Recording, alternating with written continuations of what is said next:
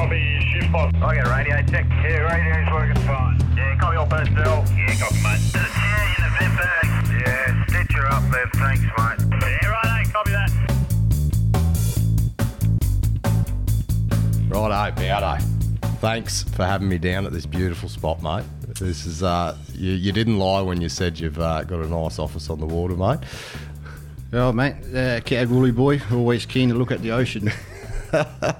Oh, mate, when I think we were talking about it earlier, for listeners, I think this is the first time I've met Bowdo. Bowdo's been kind enough to invite me down to his office in Mandurah for an interview. I really appreciate it, mate. But look, you hear some people get a bit depressed after life on the jumbo and everything, but I'd reckon this is a pretty good alternative, mate, being stuck in Mandurah on the water, providing the services that you do. Yeah, mate, it certainly beats the red dirt of Kalgoorlie and the Donga's life, I suppose.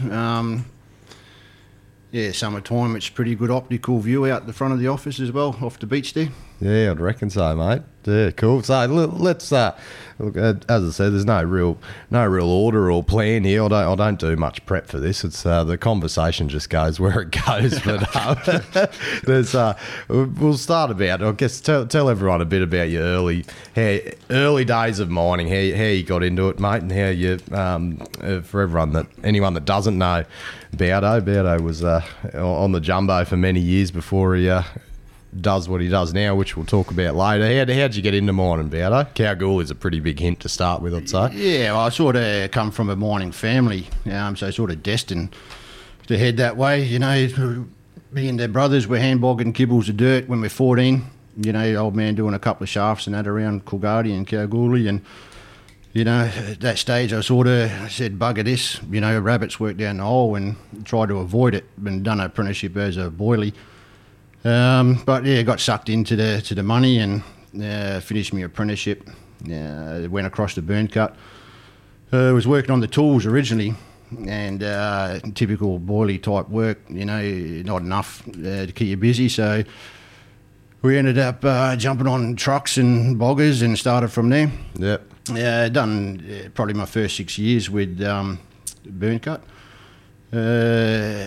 Stint at the Granites. When Burncut went over there, we were doing a 4 and 2 roster.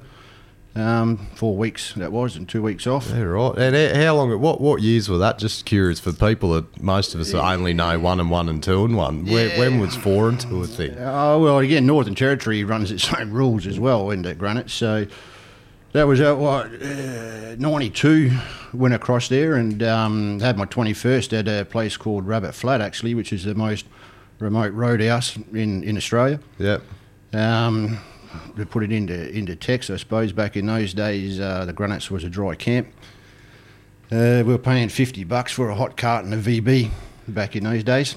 Yeah, right. And that, but pretty different sort of a place, old Rabbit Flat, and the Granites itself in those days. But yeah, Burncut would fly us back to Alice Springs, so every 4 weeks we had 2 weeks to head off to wherever we wanted to in the middle of the country. Cairns was a pretty hot spot back in the day. Yeah. And that, but so done in probably 18 months, 2 years at the Granites, and then moved to Leinster, where we're still doing back at a total change actually, because we were back to the 8-hour shifts back in Leinster, and that's probably where my jumbo time started. Started on the jumbo when I was 21. Pretty high pressure at that stage, you know, still a fair bit of maturing to do. And that done a couple of years up in Leinster on the 8-hour shifts. Then moved from there to do the decline up at Western Metals up at Kajibat for the Kapok decline. Actually took the first cut after the road header. They'd done the first 500 metres in there. And then was getting married, so we moved to Kambalda. Didn't last too long in Cambodia as I call it, being a Kalgoorlie boy. Yeah. Done about 9 months there, and then as soon as the missus got pregnant with the first kid, Western Metals were the only ones back in those time up at Kaji doing the week on week off. It was important to me come from a separated family growing up, so it was important to me that, be a good provider, but also be a dad. So the week on, week off, it was the big enticement. The money was shit, it was a big drop in pay, but taught us a lesson, live within your means. And done 5 years, Western Metals, first 2 kids were born up there, and then from there, had Newmont trying to get me to move for a while, but I told them I wouldn't move until they went to the even time roster, which they went to a 7, 7, 8 and 6. Yep. So that's, we moved from Broome to Mandurah, where we still are now. And I suppose at Bronzewing there, and that's where the mining career finished after I busted my neck. And then, done a little bit of a stint at Golden Grove on a return to work sort of program. And that, but just didn't work out, and I couldn't get a full clearance to go back mining, and hence why we do what we do now. Yep. Cool. Any more specifically about your jumbo career in the 90s, in comparison to I guess the jumbos we see today and the ground support and everything. What sort of degrees of ground support were you installing, and compared to like some places are obviously very extensive these days. And how much has it actually changed over the last couple of decades? Oh, look, yeah. Or few decades, I might say. Yeah, like at Redeemer and, learn on the 3-boom jumbo there and learn off a Polish fella. So I learned a few choice Polish words along the way. But have you got any examples of that? Kurwa, I think, was one of them. And you don't want me to tell you what it means because it's... Google, what is it? Kurwa. Kurwa. Yeah, Google that. It's been a while since I spat that word out. But, with that 3-boomer and that, we wouldn't bolt any headings. And before I actually went on the 3-boomer, we used to run a row bolter there.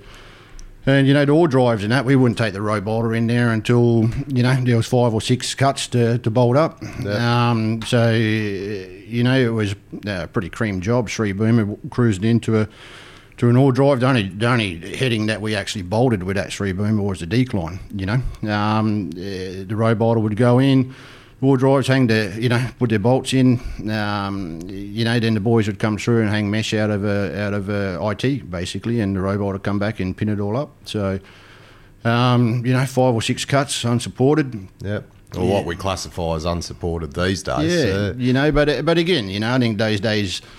we were taught to read the ground. We scaled a hell of a lot because of that. Then I suppose again when we went to Kapok, it's the best ground you ever come across. The joint probably for the first 200 metres once we took over from the road, it never had a bolt in it. Yep. That's when things started to change a little bit, and we had to come back and we meshed and bolted, and then it turned into meshing and bolting every cut. But in my time, mate, there was never no cable bolts, holes or anything like that. Stock standard splitties.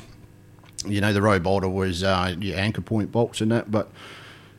Yes, really a lot different from what I understand these days. I wasn't too happy, single head and have to put up mesh, I can tell you. But that's the thing, ground hasn't, it's not that ground's like just got worse over the years. Like that bad ground would have existed back then. It's, you just really had to be onto because you would have scaled off the muck. They scaled off the muck pile after they fired ahead. Yeah, the hand scaling and that used to be a big part of it, and. Again, I think, back in those days we weren't given drill patterns. We had to read the ground. We had to understand the ground. I think today, a lot of drill patterns get handed out, even bolting patterns, as I understand, and I still can't get my head around that, because sometimes, you might need an extra bolt, and if that pattern doesn't tell you, blokes ain't going to put it in. And that pattern might dictate you to put a bolt in a stupid spot, like you get in trouble for bolt spacings these days, but it might look a bit retarded, but you might have a bloody bolt going straight through a big slab that's actually a critical bolt, but your pattern doesn't dictate it to put there, which is it takes the so I know it's all there for a reason, but when you say the knowledge of the ground that you would have obtained you guys obtained back in the day, I guess we don't really get that exposure, us younger guys? Yeah, well, a couple of examples of that, even like when I first went to work for Western Metals, because I was the first outsider to be employed up there. Everyone else was either through Broome or Derby, and most of the blokes had learnt there. In the first week on the jumbo, and it was my first time on the Atlas as well, so trying to figure out how you use the two left-hand booms was a bit of a challenge to begin with. And when I was up there previously, the ground was that good. We were 2 reamers, 42 holes in a 6x6 equivalent, unheard of. Yeah, right. Just Mickey Mouse ground. You wouldn't change bits in a fortnight, basically. Yeah. But yeah, so I gone back up there with the 2 reamer screamer, and a few of the local boys tried to follow suit, and there was a few dodgy cuts, and the foreman comes down and hands me a drill pattern. And I says, mate, do I look like I'm from the Perth Zoo? And he looks at me and I says, because you can shove that up your arse, mate. If you want a monkey there in the Perth Zoo, I was taught to mine properly. And then, another time was even in my return to work after I busted my neck, and that was at Golden Grove. And I won't mention his name, but he was a big burly jumbo operator covered in tattoos, and he'd been snotted.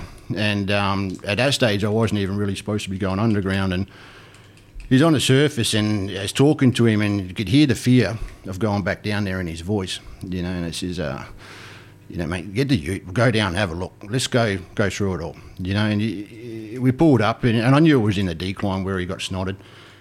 And then we pulled up, probably 200 metres back from the face. And as we're walking down, and that I could see a fault starting in the wall, and sort of watched it, and I stopped, where it got to the apex in the backs, and I said, mate, it happened here, didn't it? And he looked at me, he said, yeah, about it. And you could see, again, these blokes were running off drill patterns and bolt patterns at this stage. And you could see that where the mesh had finished for that cut, and they need another row of bolts in front of it, but the bolt pattern didn't show that. Yeah. So it didn't happen. So I've never been a fan of it, but look, I understand, that it is the way of today. I don't know how I'd go in today's world, that's for sure. Yeah. And what about I guess your boring? Like it's pretty standard. Oh no, God, look, I'm like a bloody robot at the moment. I pretty much bore the same pattern same space and every bloody cut. And what sort of stuff were you employing as well with your boring? Like changing your patterns? Was it mostly spacings, or you offsetting rows, and what's a few tricks up your sleeve that you could pass on to the? Oh, look, again, it depended on the ground. As a jumbo operator, I suppose the one thing I found that once you started on the jumbo, very hard to. It was all you learnt by mistakes from there on in. Yeah. It's not like you're seeing other blokes operate and stuff like that. So, again, the Kapok decline was a good one for me because it was single heading, and you sort of, the way the cycle worked, you knew you were going to be able to fix your fuck up, basically. So it gave you that confidence, and with the ground and that, to try different things. So, again, when we started that after the road header, we were putting in the stocks down, 4 reamers, 5 reamers, and started dropping one out, dropped another one out. And then, like I say, the standard pattern was, between 46, 48 holes and 2 reamers. Yeah. And that, it allows you to sort of to try different things, to the point, still a great mate of mine, Mark Smith. I worked with him for a long time, and he was heading off to Kazakhstan, and they had no reamers over there. So to the point, we waited till the right time in the cycle that we knew we could have a go, and we tried the old post-hole cut. Yeah, right, like the air leg rise monitors. No reamers or anything, and when we fired the bloody thing, gone down and knocked out a bit of vent bag, and that hung that up, and there's bugger all dirt at the face, and we're going, what have we done? What have we done? And that, looking, he's going, shit, there's the row of bolts back there. It pulled to the arse. Yeah, right. But it smacked that hard. Shot the dirt all the way back up the drive. It was the first and only time we got the 2 full cycles in a shift because it cut the bogging time down. But So those sort of things give you to follow yourself, and if it doesn't work, to fix it before you hand it over to your cross shift. And then from there went back to when I went to Campbelda. The basalt was a bit different, and that. But there was a time when I was on the crew with all the Norseman boys, and only me and the ship boss turned up. All the Norsey boys had got on the piss, and he's no longer with us now, but old Jeff Thornett, he actually gave me my first start on the jumbo. He was renowned for coming out mid-shift on afternoon shift, and maybe had a couple of beers before he'd come out. And the raised ball rig or something was coming in, and we had to get this one cutaway, me and the ship boss, old Ernie Shackleton it was, and they said, Ernie, fuck me, mate. It's taken 45, 50 minutes running a reamer. I said, go away. You come back to help me charge it up, and I'd banged the one reamer in it. And old Ernie, he said, what do you think, your air leg miner? I said, mate, we need to fire this cut. Jeff's, going to have our balls if we don't get it. And got away with it. It's not something that I would continue to do. And that, but again, sometimes you just got to try, and you don't know unless you have a go, basically. Yeah. So. And even with the K-pop to cut the holes out, really come down to the way that we fired it. It's pretty laminated ground. You could put 2 metres on a hole vertically, but you had to open it up and bring it all down together. Follow the ground structure and bring it down the way I wanted to come. So, those sort of ways, like help me to try different things to follow it up with. Yeah, and I suppose that's a hard thing is when you're not. As you said, if you're following yourself and you're going to be back in there, but now when you're on sites with multiple jumbos, and it could be you could have 5 different operators bore one heading in a bloody week. Like, you just don't have the opportunity, and then as soon as you leave a bloody metre or butt behind, just word gets around pretty quick. So charge up's fault. Oh, you can blame them as much as you want. Yeah. Now the 3 boom jumbos. Yeah, that's. I've personally never seen one. When did they? I guess what size drives were you using those for, and when did they actually phase out? Look, there was only one that in Redeemer, and that was the only one that I ever saw in my time, and the all drives were 5x5s. Yeah. And it was a sub-level cave setup, so the ore drives, sometimes at the start of at a level, you could bore 5 or 6 cuts without unplugging. All over and done within like 40 minutes. Yeah. 50 minutes, your middle boom would basically bore your burn, while the other two went around, and, they're pretty similar as a 2-boomer, the way I used to run parallel to each other.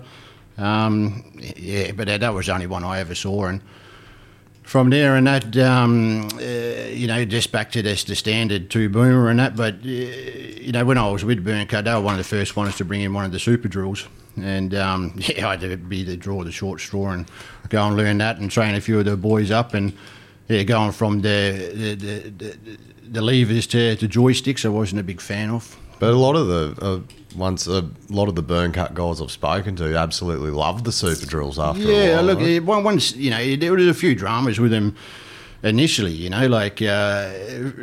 Very powerful, a lot more powerful than the jumbos before it, and. The biggest fault that they had, well, the one that we had, the 2 faults. One, that had the centre unit at the end of the feed rail, and they were designed to tunnel. They weren't designed to bolt. So as soon as you tilled your boom up to bolt or whatever, the centre unit would fill up with salt water at Mariners and out of action. But the worst thing was when you needed to straighten up your steel, it would cut you. As soon as you touched a boom, it would take your drifter out.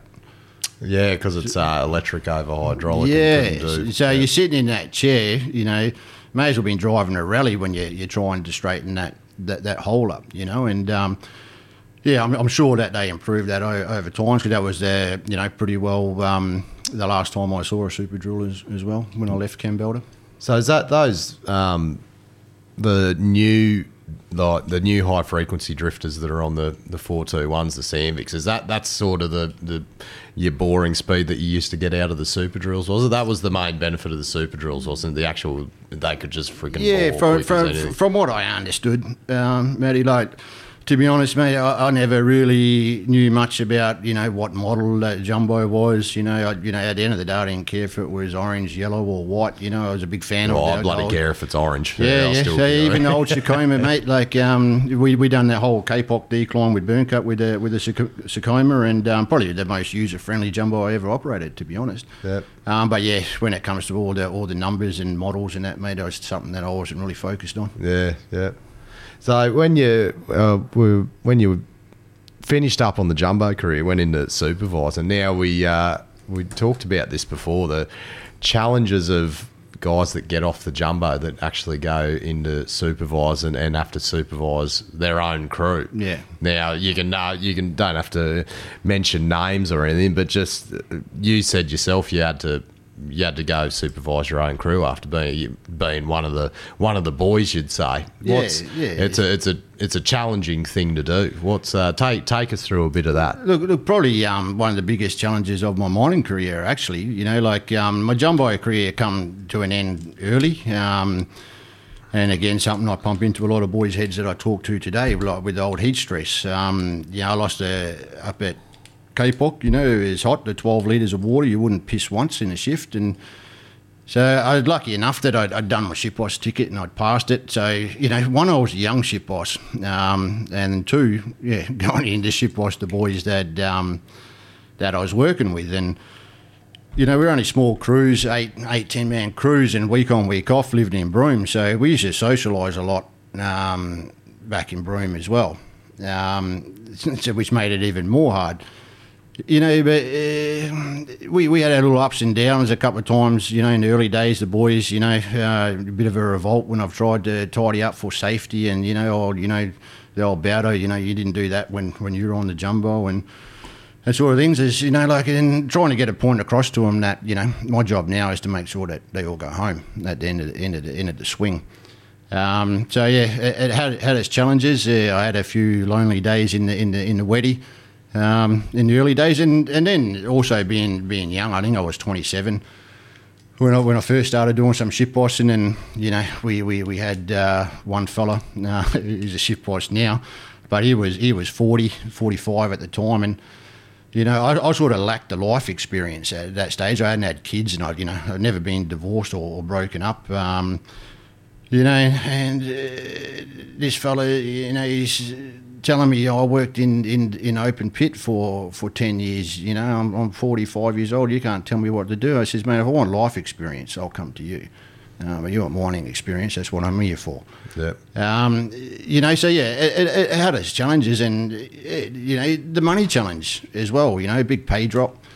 Which is, again, the biggest drama that we've got now to get, the old golden handcuffs, as they refer. Yeah. So really, there has to be something, like for me, there was, like I say, I lost the ability to cool down. And I sort of couldn't stimulate myself to drill another hole in a rock as well. I was struggling with that, just bored. The challenge had sort of gone.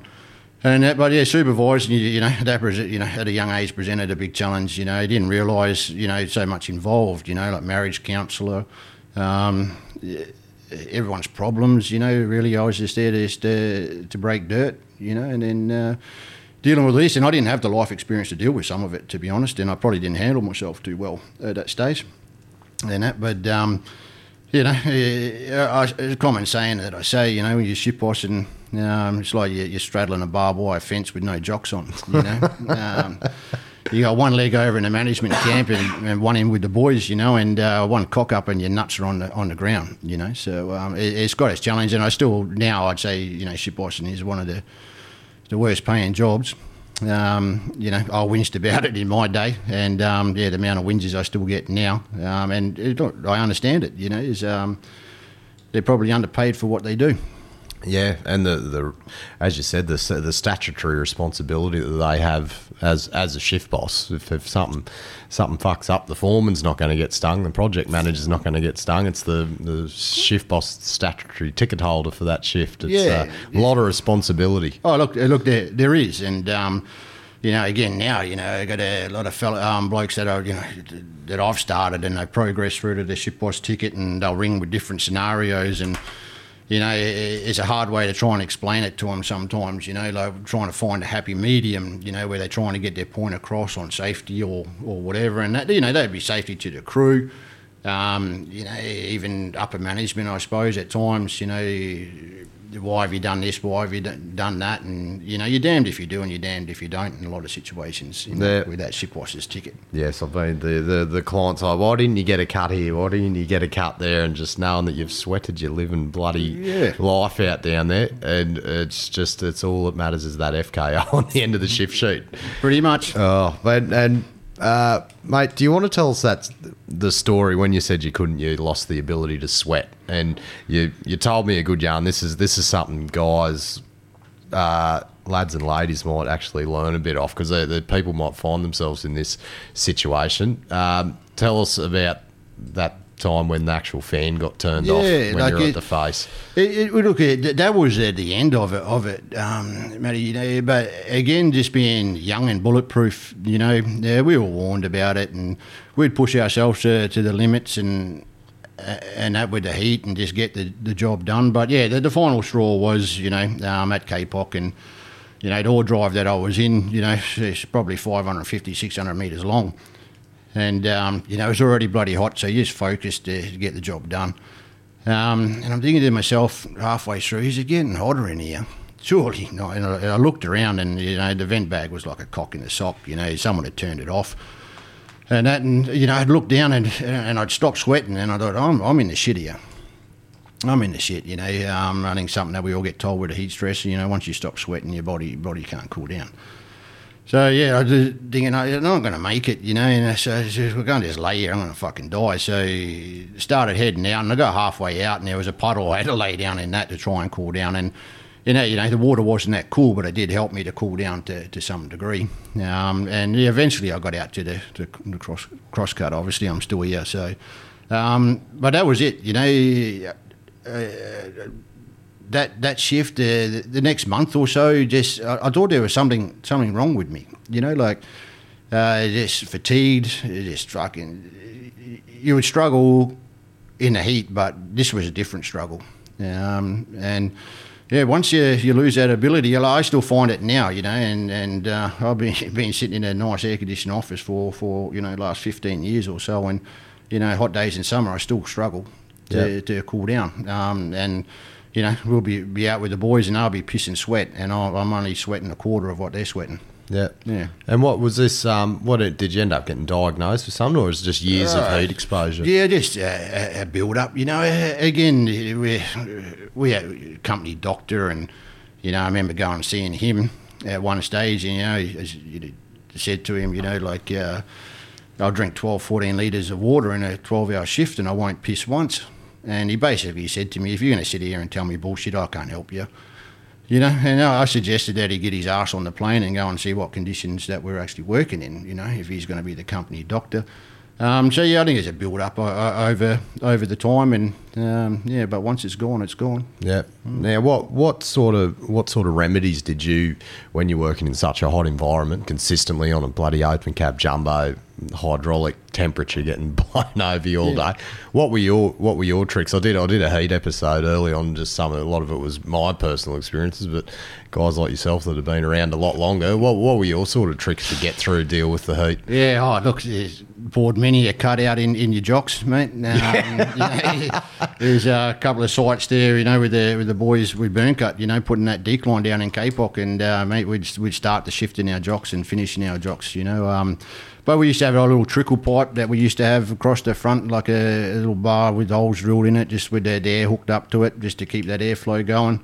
You know, a couple of little fans and that. But at one stage, Western Metals brought in Ice Vest, and I think you've seen the AFL players use them on the heat days, and they were good for jack shit. You know, you'd put it on and it'd be melted in the first 15, 20 minutes, you know. And then all the heat in your body would just store in there around you. It wouldn't even... Yeah, you know, and they put in little what would they call them? Like little cooling stations, I suppose, where a little sea container set up with the air cons and you know, where the freezers with the ice jackets and that were stored, and Then they ended up putting some cooling system in there too, which I reckon was a lemon. It was actually put underground, and it created more heat than what it did. And I don't ever remember it working to any sort of degree, to be honest. Yep. But after a while, not so much the jumbo operators, but ship icing and that. There, we used to swap the boys out. Half time, we used to call it. Boys would charge up for half a shift, and you'd swap them out on the truck or the bogger or something, just to try and help manage it. Again, pretty much, it always had two blokes together. Again, other than the jumbo operator. Yeah. But yeah. What about food and stuff? Any food selections? Any stuff? Could you eat underground? I know some people can't eat on shift. Not really. I found, again, at certain stages we had to come up for firing or something. You might have something to eat or whatever. But yeah, I was never a big fan of eating during the day. I remember even on the 8-hour shifts, the boys used to heat their pasties or their pies up on the old lights and that. But I was never a fan of eating. Yeah, but because not that you would know by the size of the lights, but just because every time I've gone down with heat related, it's usually when I haven't eaten, and then eating's actually more important to me than water now. Like if I don't eat, I'll just absolutely go to shit. Yeah. Oh, look, again, I think probably in my time as well, it was a lack of education, because I wouldn't have known that eating has anything to do with it. But they to the point, it was the old Staminade. And then the boys are all ODing on the Staminade, which had because it tastes good. Yeah, well, in the end they had to bring in some cordial, like some of that reverse osmosis water tasted like shit. But yeah, and everyone thinking they're doing the righty by putting extra Staminade in, and it was actually doing the opposite. Yeah, and we talked about this the when you're dealing with the heat, and usually with a hangover from the night before, and getting to that the cycle of how your mind and decision changes through the day. So as you said, 6 till 3 o'clock, you're like, fuck, I'm never drinking again. Yeah. I'm going to go straight to bed tonight. And come 3 o'clock, you're getting that dry taste. You're like, I could probably go one. Yeah. And repeat cycle for 2 weeks. I think that's why some of us were born rock apes, mate. Not that smart, but I think there was probably like a 2-year period where every day I'd go to work, I'm not drinking tonight. Like you say, you get to about 3 o'clock into the shift, didn't matter if it was day shift or night shift, and I just go and have one, and then you're at their stumps again and wake up in the morning. In the end, I did mature in the end, and got sick and tired of waking up sick and tired, and probably the last 3 years of my mining career, I very rarely drunk at work, because I knew that there was no cut-off for me. I actually failed the breatho once, which was on Boxing Day of all days, and I did back in I think it was 05 or something, and I blew on the 05, and the mine manager wanted to make an example of me and sent me home and that, but he tried to make another example of me on the next shift coming in, and it's about so did you learn your lesson? And I said, oh, mate, it was Boxing Day yesterday, so if my lesson that I was there to learn was to go and watch Boxing Day test and porn and get on the piss with fucking night shift, mate.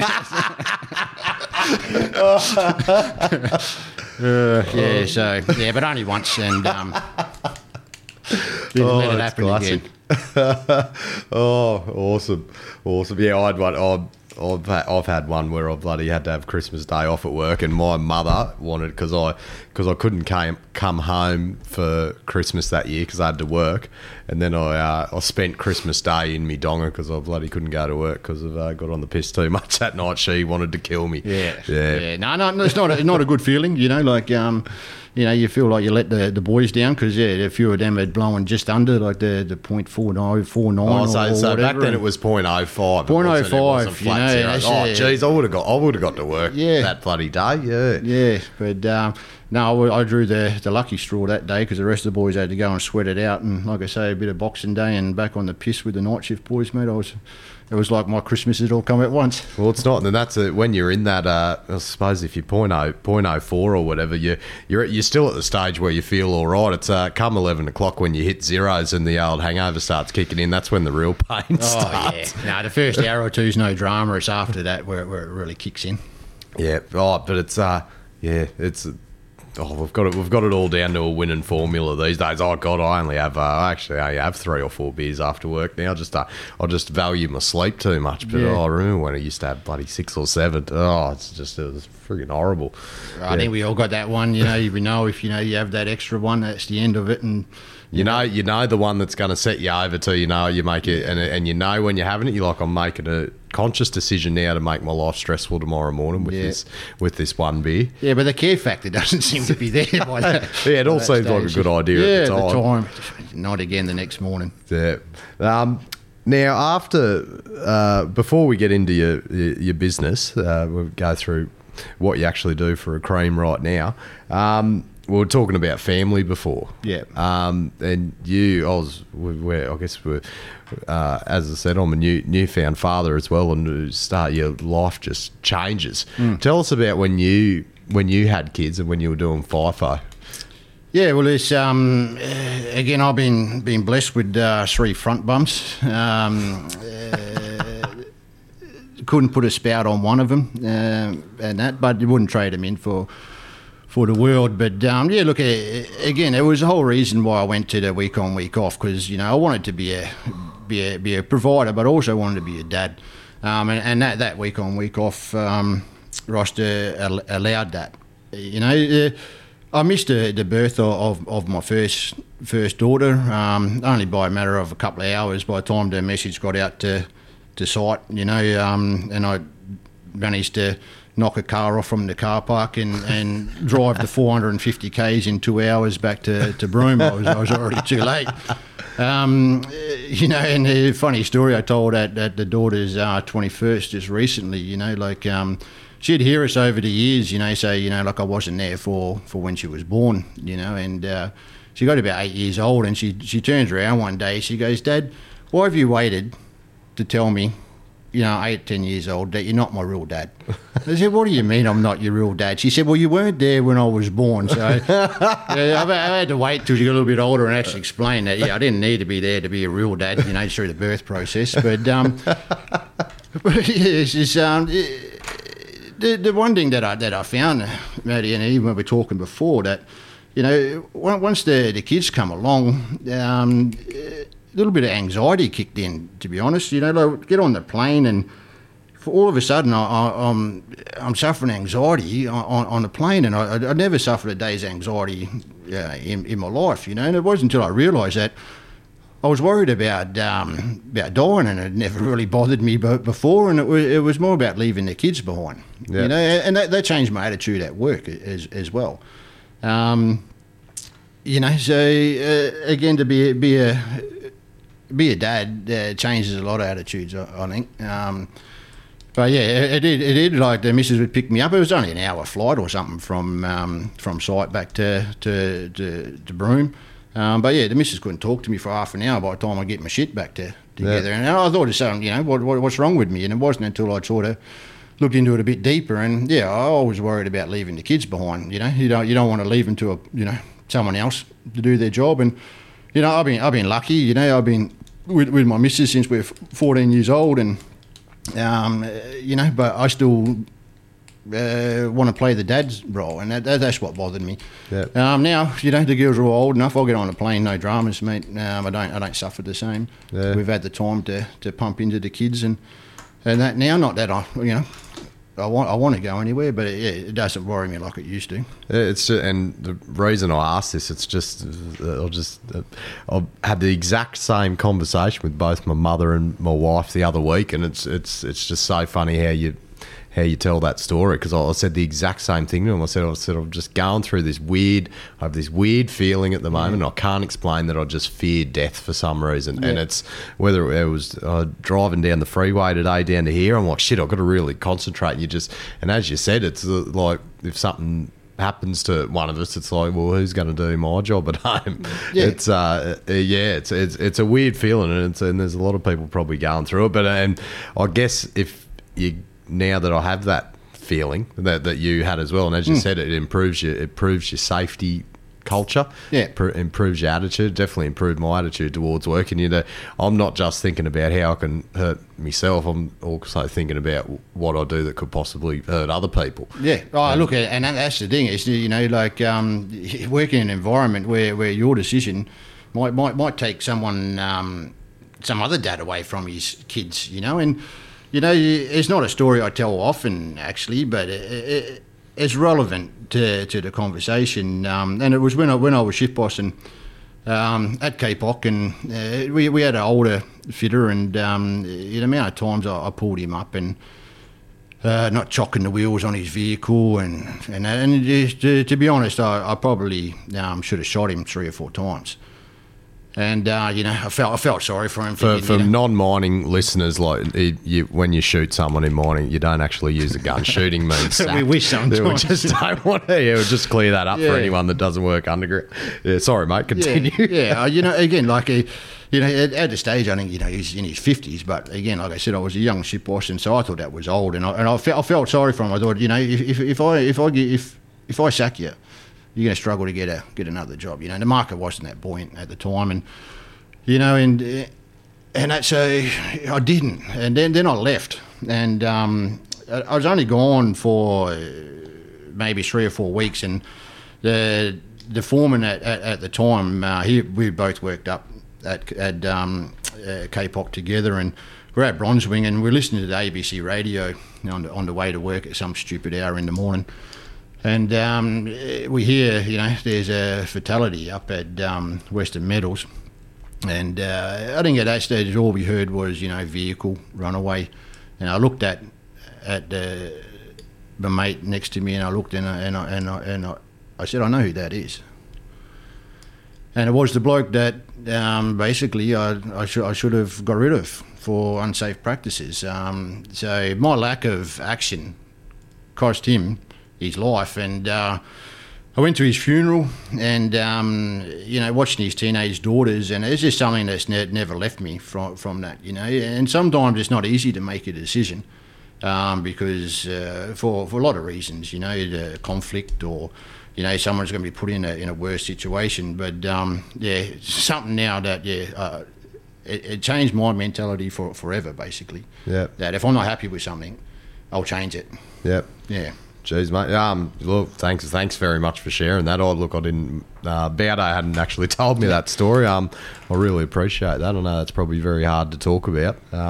And I hope I've certainly just taken a lot out of that last few minutes. Yeah. Look, again, it's one that again, us blokes don't really like to do that at times, but again, I sort of figured that again now, if someone else hears that, and they've got the same thing happening on their crew at the moment, and they're making the soft decision, I suppose. Sometimes it's better off to make the hard decision, because it's a lot harder to live with that on your conscience for the rest of your days. And you see when a lot of guys get sacked, and the boys and girls on the crew bloody go off about, bloody sacked for fuck all and everything. Yeah. But when you hear a story like that reinforces why those hard decisions have to get made, and people do get made examples of, because it could prevent something exactly like that happening, unfortunately. Yeah, look, correct, mate. Will fortunately prevent something like that happening, I should say. Yeah.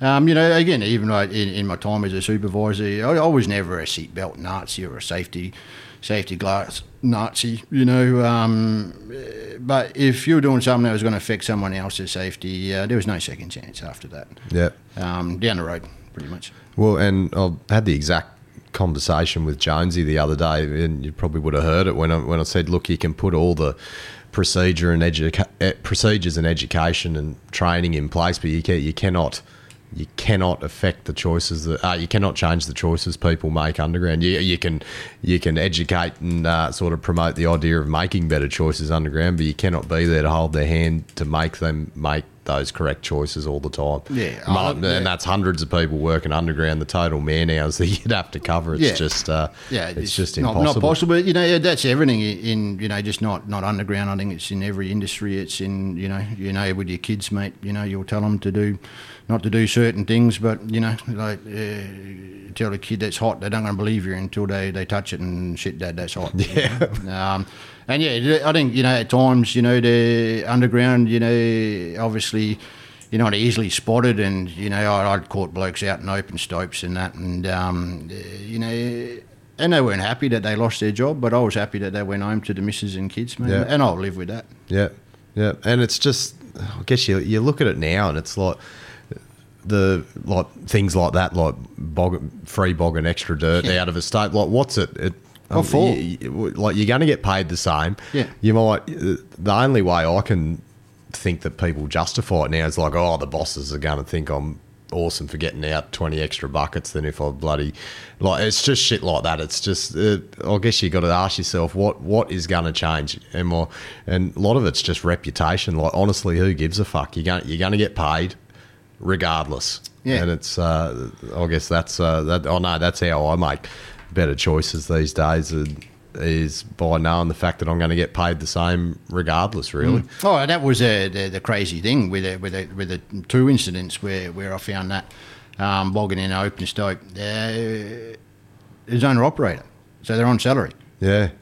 So again, I think it's the big man mentality. Yeah. I done more than him or whatever, and there's some of it. It become obvious. If one bloke's pulling out X amounts of buckets out of a stope and someone is doing 50% more, either you got someone who's doing things to a dog he shouldn't be doing. It becomes obvious, basically. Yeah. Like, generally, again, underground, even in my business now, you need something to sort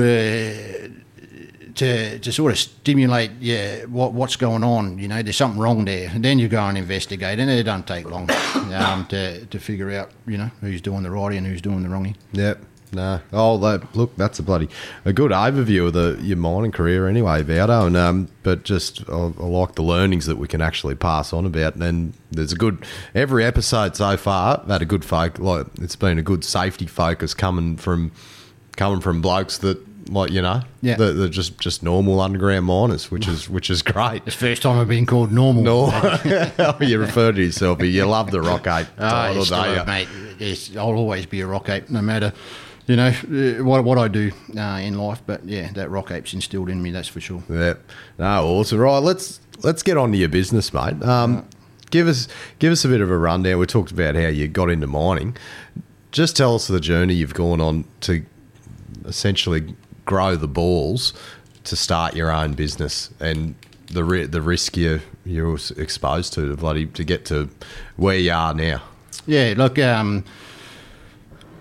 most of them that know me, like, my mining career was cut short via a neck injury that I suffered while working at Bronzewing. Newmont were good to me at the time. They even offered to put me through my engineer's degree, and I'd knock back full-time foreman roles and that because I was scared of computers, didn't understand them or anything at that stage, So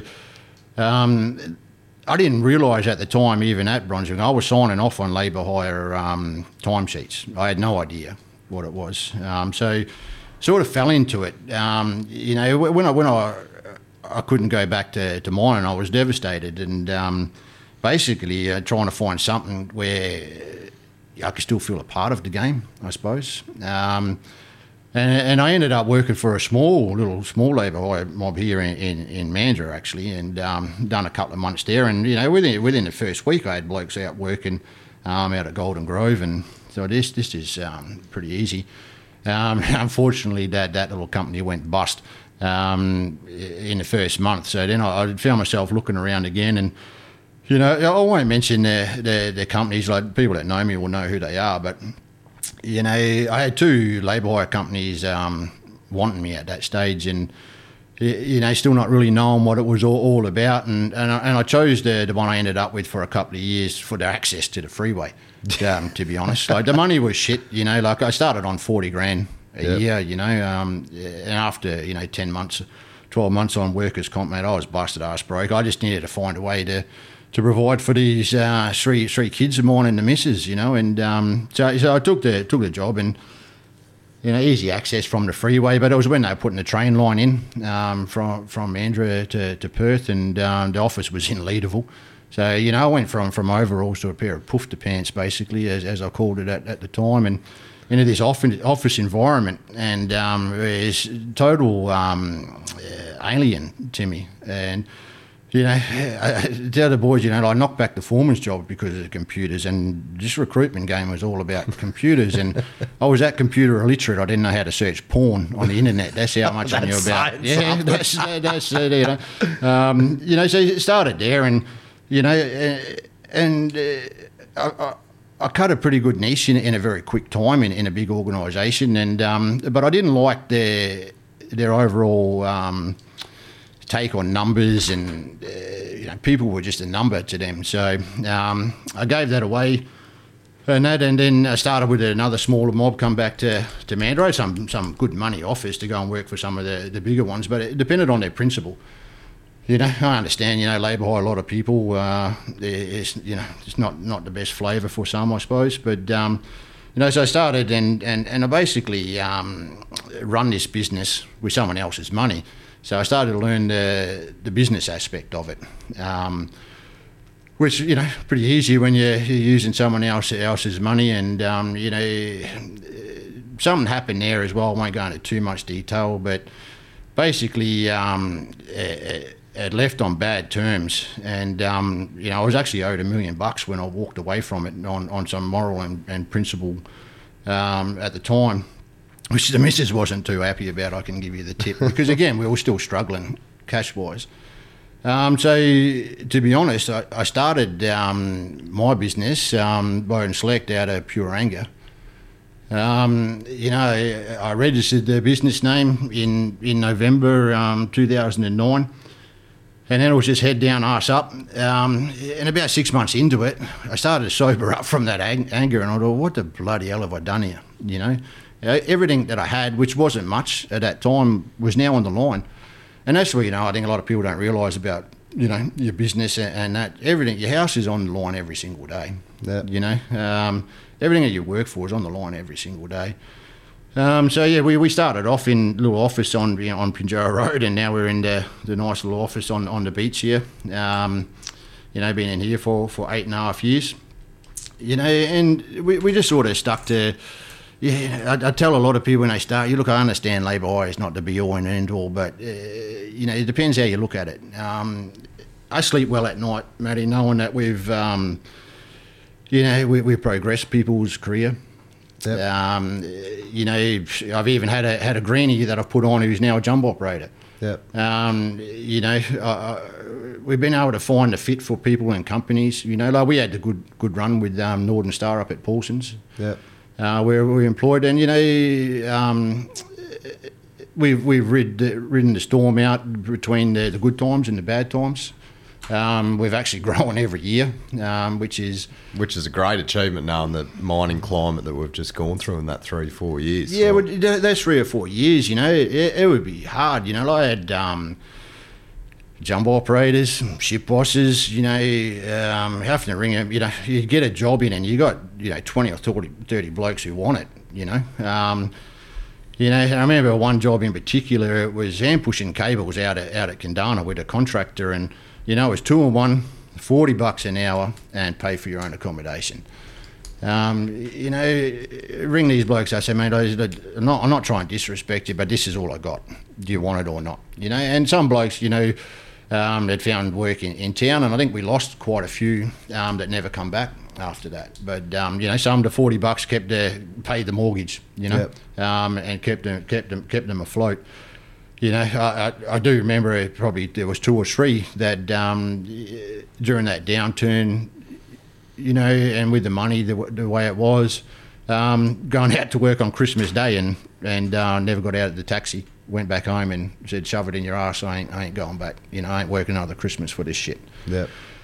So we rode through there, and, my big push through that time, was to the people that I was dealing with, was to try and better himself for when the time turned around, A good chance to try and study for a ship boss's ticket, because, a lot of us are rock apes for a reason. We're Rhodes Scholars, and, you know, getting your supervised ticket is, you know, it takes a bit of effort, especially, you know, we're not really used to the studying and applying ourselves to reading a book and that's I encouraged quite a few there. You know, there's a few blokes come down to the office and we do a bit of revision and that together. They've got their supervisors tickets and that now, you know, and know that, you know, try to keep them positive that, you know, the ball will bounce back into the court and by Christ, hasn't it bounced back? You know, it's definitely the boys' market, which, you know, again, it's not ideal for my business, but in that, you know, you got your business has got to evolve.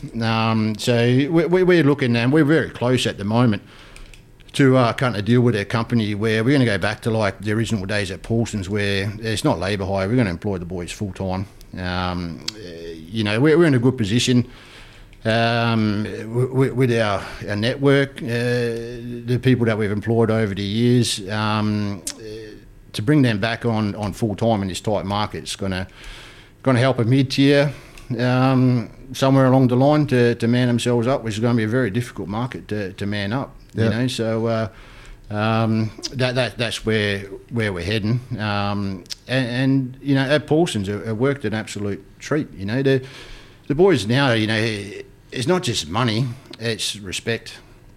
You know, and I think that's where some, you know, on the corporate side, you know, haven't really got a full grasp of where the market's at the moment. You know, we watch the money just go up and up and up.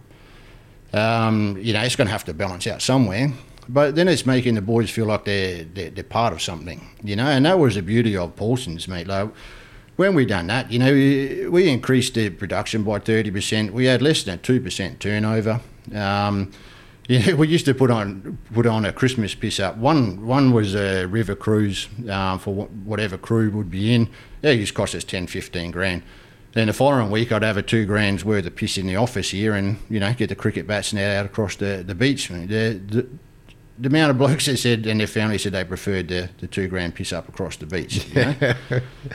wish you knew that at the start. Yeah, you know, like mate, a rock ape loves anything for nothing. Yeah. You know, a stubby older, you know, a game of golf, you know, day out on the piss or something. You know, it goes a lot further than, you know, than old mighty dollar at times. You know, and that's, you know, we work closely with the boys up there, and you know, that's what I'm looking forward to, and yeah, I'm excited for what their near future holds in that.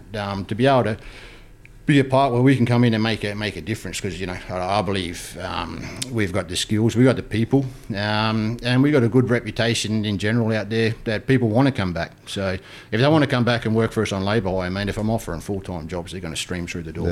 Yeah. And it's just with this, and we'll talk about this skill shortage that is happening, and it's probably going to get worse, to be honest. Like all these mines, and especially if nickel goes off, like these mines are going to be created. The people just don't exist to provide them. So when these people that are going to work full time for you, like the how valuable they are as an asset to any organisation. I don't think people realise how underground miners realise how valuable of an asset they're going to be in the next 5 years. Like the skills that you've obtained in the last decade as a jumbo operator, as a bogger operator, charge up anything, like you're a very scarce commodity. Man, as I say, the ball's bounced firmly this time. You know, like, yeah, I think it was 97 or something in Campbell, and you know, there was 2 of us on the platform of a jumbo.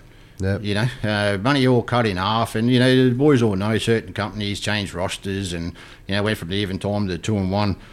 You know, and the boys felt a bit shafted with that, you know, but it's going to be very good times for the boys, I think. You know, like the money will have to balance out somewhere. You know, and again, bringing new people into the industry, it's going to have a balance to it. You know, for me, if we are able to do what we're looking at doing, I've got my own ideas to train and bring people in from, you know, relevant sort of industries to pick up and go. And look, it was something that, you know, some of my major clients during that downturn that, you know, I was talking to them all the time, we need to still be bringing some people through, you know, and it's probably where the big gap is now. You know, like I reckon if we crunch some numbers and we actually, you know, not every shipboss ticket, because not every ticket's, you know, active. I suppose a lot of jumbo operators or whatever, you know, still on the tools. I don't reckon there's enough active shipboss tickets to fill the jobs at the moment. You know, you know, jumbo operators and that, you know, still not too bad. You know, there's a few comes through there, but you know, your truckie and service crew level, there's a big hole there already. You know, because we didn't bring anybody new in. You know, and it's trying to find some relevant industries, you know, to bring people through, you know. And I've tried, and in this market at the moment, and I don't know what it is, because I've tried to bring in some of the younger generation, and it's just not working. Yeah.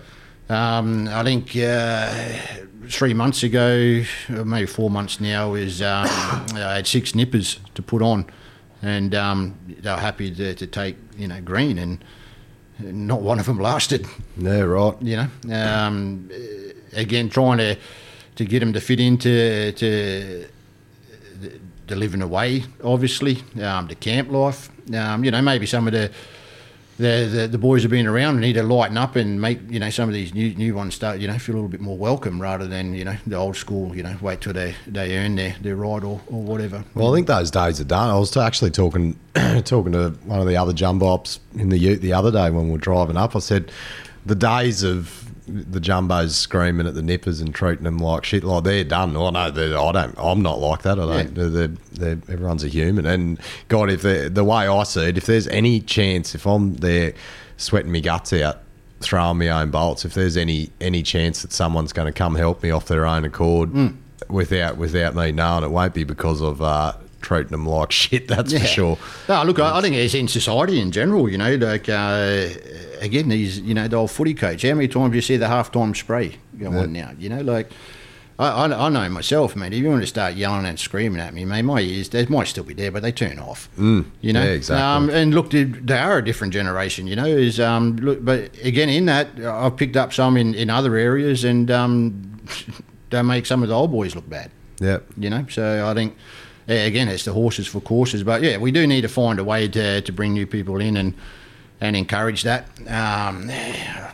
I've got no magic wand for it, but mate, no real idea on how we're going to go about it. But it's looking scary, but it's looking good for the boys, that's for sure. Yeah, and it all starts in, as you said, there's a big cry for truck drivers, service crew, nippers, like entry level, but in parallel with that, companies have got to be pushing guys onto the jumbos and onto boggers and everything. And jumbo, there's so many. I'm just so lucky that I got a chance on the jumbo. There's some guys that are, you know, waiting in line and everything, but everyone's got to get pushed through, because to fill this skill shortage has to start from the bottom up. But when you bring in all these new truckies and then you've got to be pushing guys onto the jumbo. Yeah. And unfortunately, it's such a critical aspect of the cycle, and it's, as you know, it's the fucking hardest thing I've ever learnt. It is the time-consuming thing to learn, and you can cause a lot of damage when you're doing it. But you just got to bite the bullet and get people trained up. You got to start somewhere. Yeah, look, I think it may be a little bit more structured of a career path as well. You know, like, again, I was listening to the podcast with Jonesy the other day, and you know, saying for the engineers, you know, like trying to promote, you know, like the old ship boss that's been around for a while or whatever, through that ranks. You know, not everyone that starts out's got, I suppose, the internal to be a jumbo operator. So once they figure that out, they need to figure what other path. You know, are they, you know, heading to the long haul, or they're going to be a career, you know, because again, there's still career truckies, there's still career bogger drivers and that. But yeah, I think there has to be a clear sort of a pathway through for them, and with their reviews and that. And guidance, I suppose, to be able to know what your options are. You get to a certain stage, and you know, to know whether, you know, again, I think everyone, you know, you sort of have to have a grounding in each stage of the cycle. You know, because that frightens me a little bit at the moment. You know, someone's been underground for less than 12 months and they're charging, and they want a job charge up. You know, so, not on my books, mate. Not on my books. You know. So I really don't know way forward for it is. Other than I agree that we need to probably a lot of companies need to start to promote a bit more organically, internal. I get a truckie job through. The typical email will be you've got to have 12 months experience. It just does your head in. It's just not there. Really, in this game now, you're picking up a truckie with 12 months experience. Why are you picking him up? Yeah, why has he got 12 months on the truck? Yeah, well, look, but why is he in the market? You're picking up somebody else's problem. Yeah.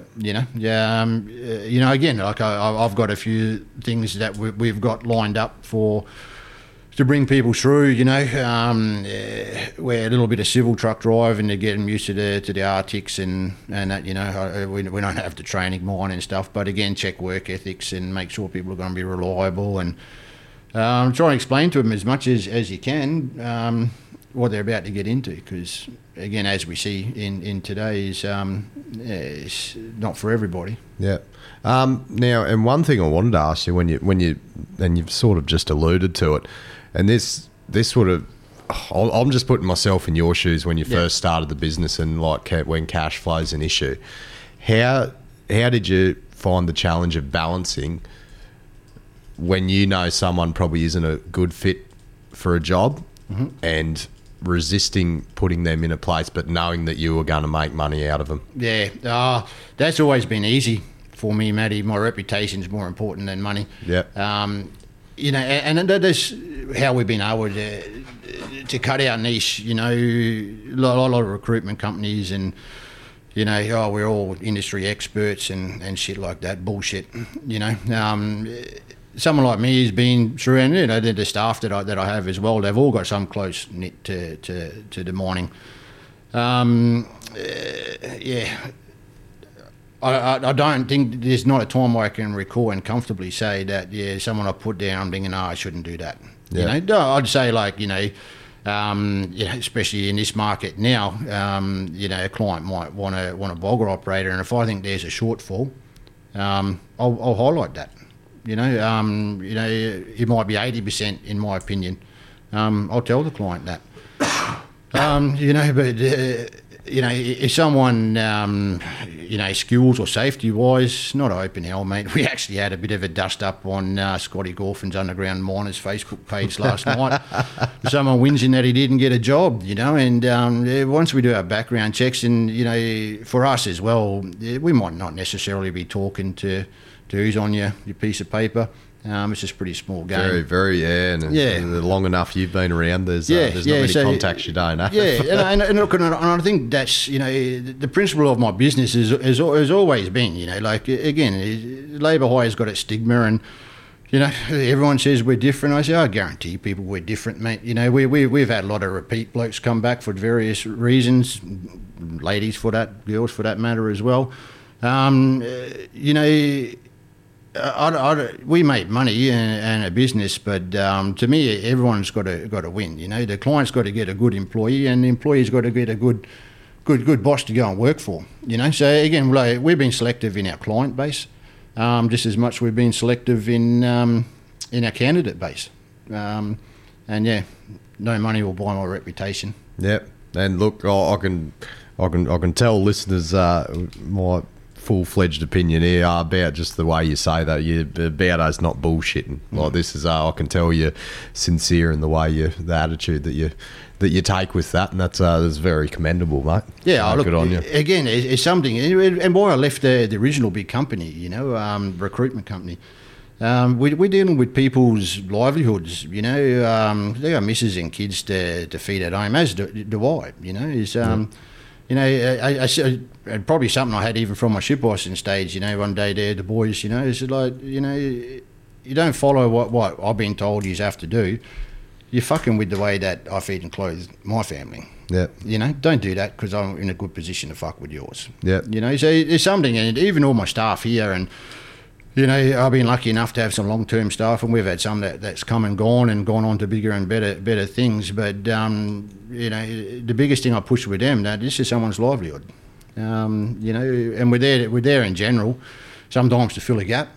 But at times we've been able to put people in the right area find the right fit where they've been able to progress their career with a bit of advice and a bit of direction. Yep. You know, the common one I get, you know, is when, you know, the boys finally make it, you know, to get their first couple of swings on the jumbo. You know, and they get a phone call a month later, Beardo, they've taken me off again. I want a job as a jumbo operator. So you're not a jumbo operator yet, mate, and that's going to happen for a while. You know, until you can keep up, you're gonna fill in, and you know, try and explain that to blokes. And there's 2 or 3 of them at the moment, you know, and hopefully they'll listen because they'll know who they are. That if it wasn't for me sort of having to chat to them and say, look, just hang in there, you know, in 6 months' time, it's all you're going to be full time and away you go, you know, because that's probably the hardest thing with what I do, you know, like once the boys go out to site on the labour hire side, lots out of my control then. Yep.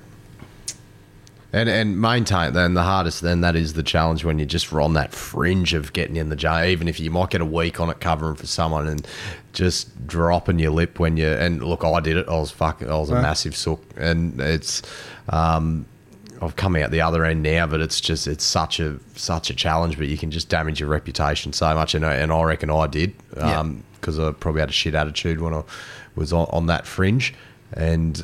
Yeah, it's what do you got to pass on to people like that? It's like and you see some people that maintain a good attitude all the time. I'll frigging take me out off to them, and you got to learn from those people.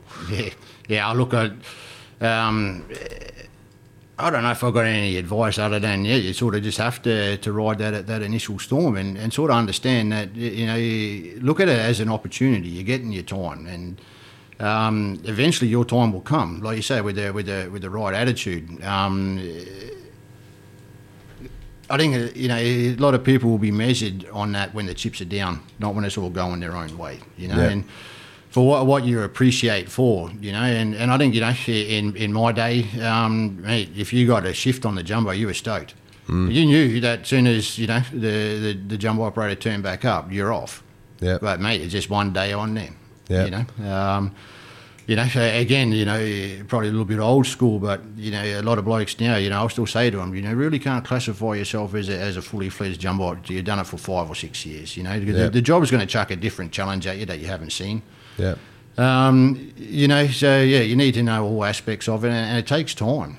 It takes time, and I remember in my day, if you're the so-called guns in that, they sit there and make it look easy. And you don't think they're doing, you think they're going slow, and they're just actually, and then it's frustrating to watch, and you think, oh shit, I'll just do that. Then you go there and fucking bloody knocking booms together and just trying to do the way they did it. I think that's it is a high pressure job, and that's why I said earlier, not everyone is cut out to be a jumbo operator. You have to have a little bit of air of arrogance about you, a bit of self belief.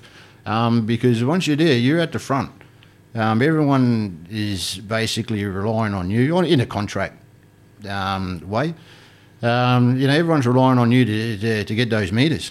And you got to keep focused for 11 hours straight, because the tiniest mistake can just fuck the whole cycle. If you knock a fitting off hose when you're boring and to the final cut, that can ruin the whole cycle just from one simple mistake. Look, all that added pressure, and like you said, like something as simple as that, but even more so yourself with the safety side of things. One mistake, again, you get your visit from your ship boss a couple of times a shift, and even in my day I was lucky at times, some days where you even saw the ship boss. But you say again, you got that pressure, like you might have other shit going on at home or elsewhere as well, and you still got to be able to focus and produce the results, because it's still a dog eat dog, and someone's waiting for you to slip up. Someone wants that job. And that was probably one of the hardest things, again, being young jumbo operator, like the wolves waiting, for you to make that cock up so they could step into your spot. So you felt that pressure, let alone the management pressure. I'd imagine it's not much different today, because everyone.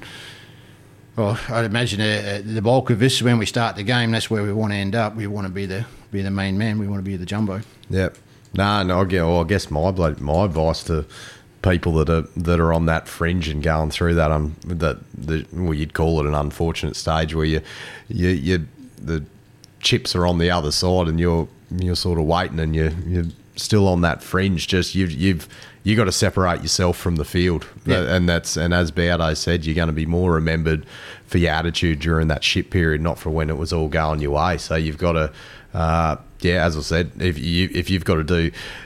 If you go into the foreman and say, "Oh, look, why aren't I on the jumbo yet?" You're not giving them anything. They don't give a flying fuck. They got way more bigger things to worry about. But if you go in with the attitude, say, "Look, mate, can I just stay in for 2 extra days, and I'll just want to throw bolts, or even if I just want to be around the jumbo to learn."